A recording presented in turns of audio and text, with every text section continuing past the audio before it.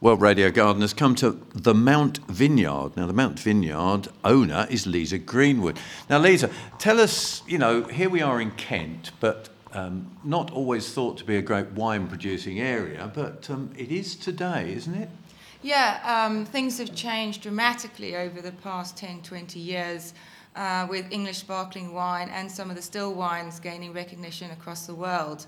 So, Kent and Sussex, generally the southern counties, tend to have a fantastic wine region. But how did you come to end up with a vineyard? And also, tell us a bit more about it. But how did you end up coming here in the first place? Sure. I used to work in London, as does my husband, and we wanted to move out into the country. We found a place which was still commutable with a vineyard, so we thought we'd live the dream. Now, come on then. How many acres have you got of vines? We've got 10 acres under vine at the moment. Most of it planted in 2004, 2006, and one of our fields replanted with Chardonnay 2 years ago. Now, you said you wanted to live the dream, you see, and now let's come back to reality, because you said you moved here. You've now got 10 acres of vines, so is it still a dream or is it blooming hard work? I think we have been a little bit shocked with the amount of work involved.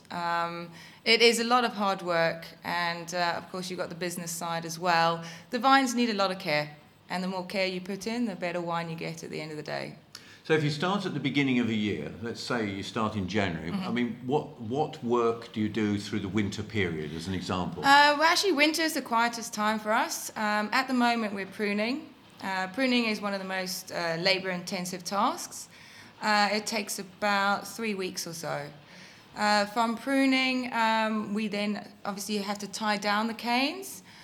From there, we start mowing, we start doing the sprays, bud rubbing, and a whole load of other processes through the year until harvest in about October. So I'm going to take you right back to the beginning. Sure. So you do your pruning. So when you do your pruning, because we use different methods across Europe to train our vines, what method are you actually using? We use something called double guillot. So it's got 2 canes on either side, and usually we have about 8 buds on each cane. So are they arched or horizontal? We're trying different methods at the moment. Last year we had them arched. This year we're doing half-half to see if it makes a difference.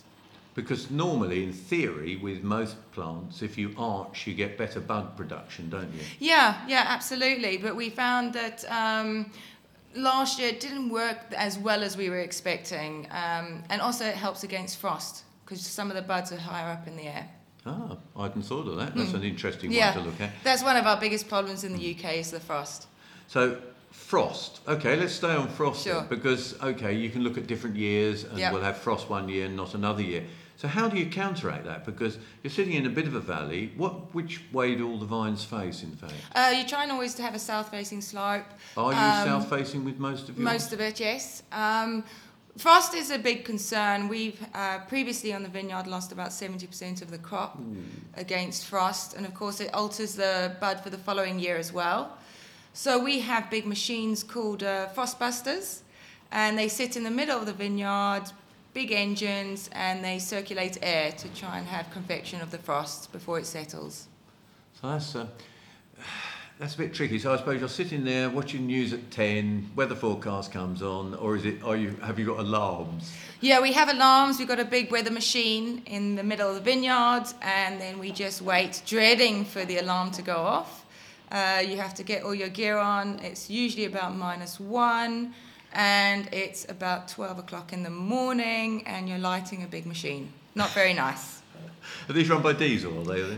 By gas. By gas? Yeah. So, oh dear. Yeah. Not something to look forward to in a night's rest. No, not at all. And of course you can't go out or anything when you're expecting the frost, because it just takes over your whole morning. So your vineyard's taking over your life. Absolutely, 100%. So we've got through the frost period, and then when do you do the bud rubbing? Bud rubbing is usually around June, July. Basically, you're taking off all the buds off the trunk of the vine. Different times depending on the variety. So that's to push the nutrient back into the buds that you want to produce the flower. Exactly. You want all the energy to go into the grapes. So they flower what sort of time then? Flowering is usually around June. Mm-hmm. Last year we had a few problems. Luckily not here, but I know a few vineyards had problems because we had all the rain, very little wind. So we had problems with the caps coming off the flowers.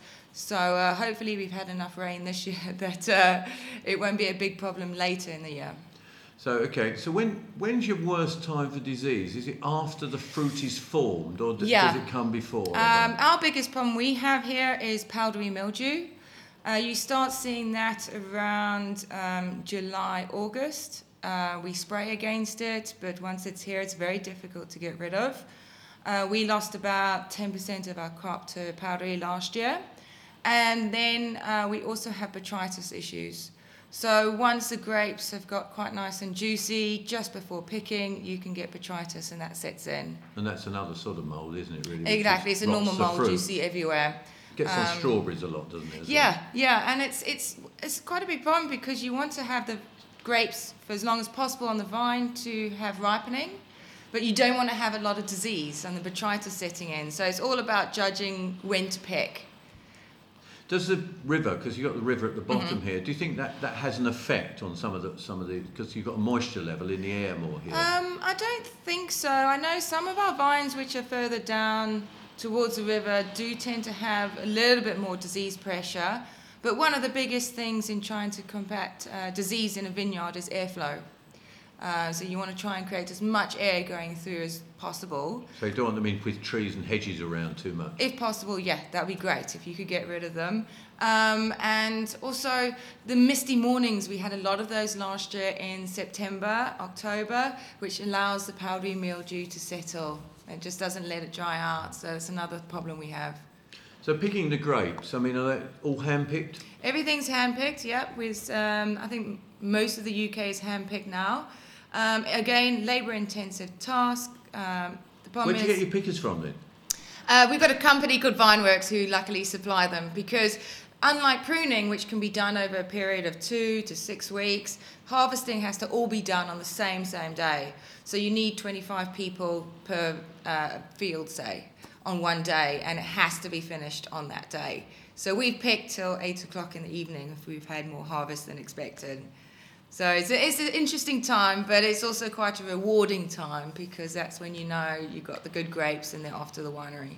So where does the processing actually take place? Processing, we've got a company called Litmus, and they process it. We have our own barrels, we have our own vats at the winery, so it's almost like it was on our doorstep, except we've got to drive 25 minutes away.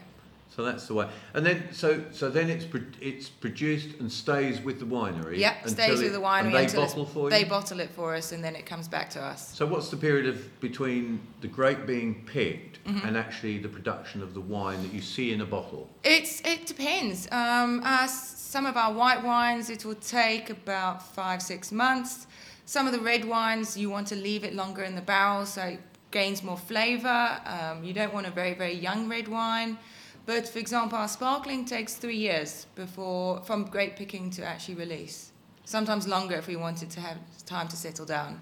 Now, I'm now going to ask you, what's a bottle of sparkling wine? Because you've just said it takes 3 years. We've explained all the work, all the way through, to actually from, looking after the vine, to picking the grapes, to sending them off to the winery.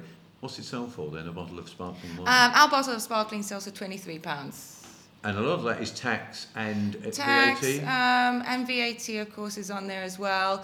It's because it's all been bottle fermented rather than some other sparklings where they sort of gas it. This has all been bottled fermented, which it gives a much better flavour to the wine.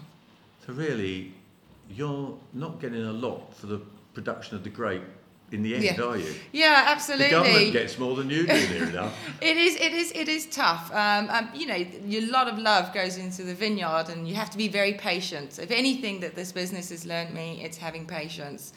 But once you get that bottle and it's in your hands and you take your first sip, it's all worth it. Last but not least, if people want to find the Mount Vineyard, you've got a website? Yeah, we've got a website. It's www.themountvineyard.co.uk, and we also do tastings here if anyone's interested to come along and try some. Now, whereabouts are you? Because we're talking to people across the world. We're based in Sevenoaks, Kent. Very easy to get to from London. I think we're the closest vineyard to London. And yeah, take the train to Shoreham. And it sounds like it's a labour of love. And you started off saying it was a dream. Still a dream? Bit undecided at the moment. Bit undecided, but it's been an interesting ride, put it that way.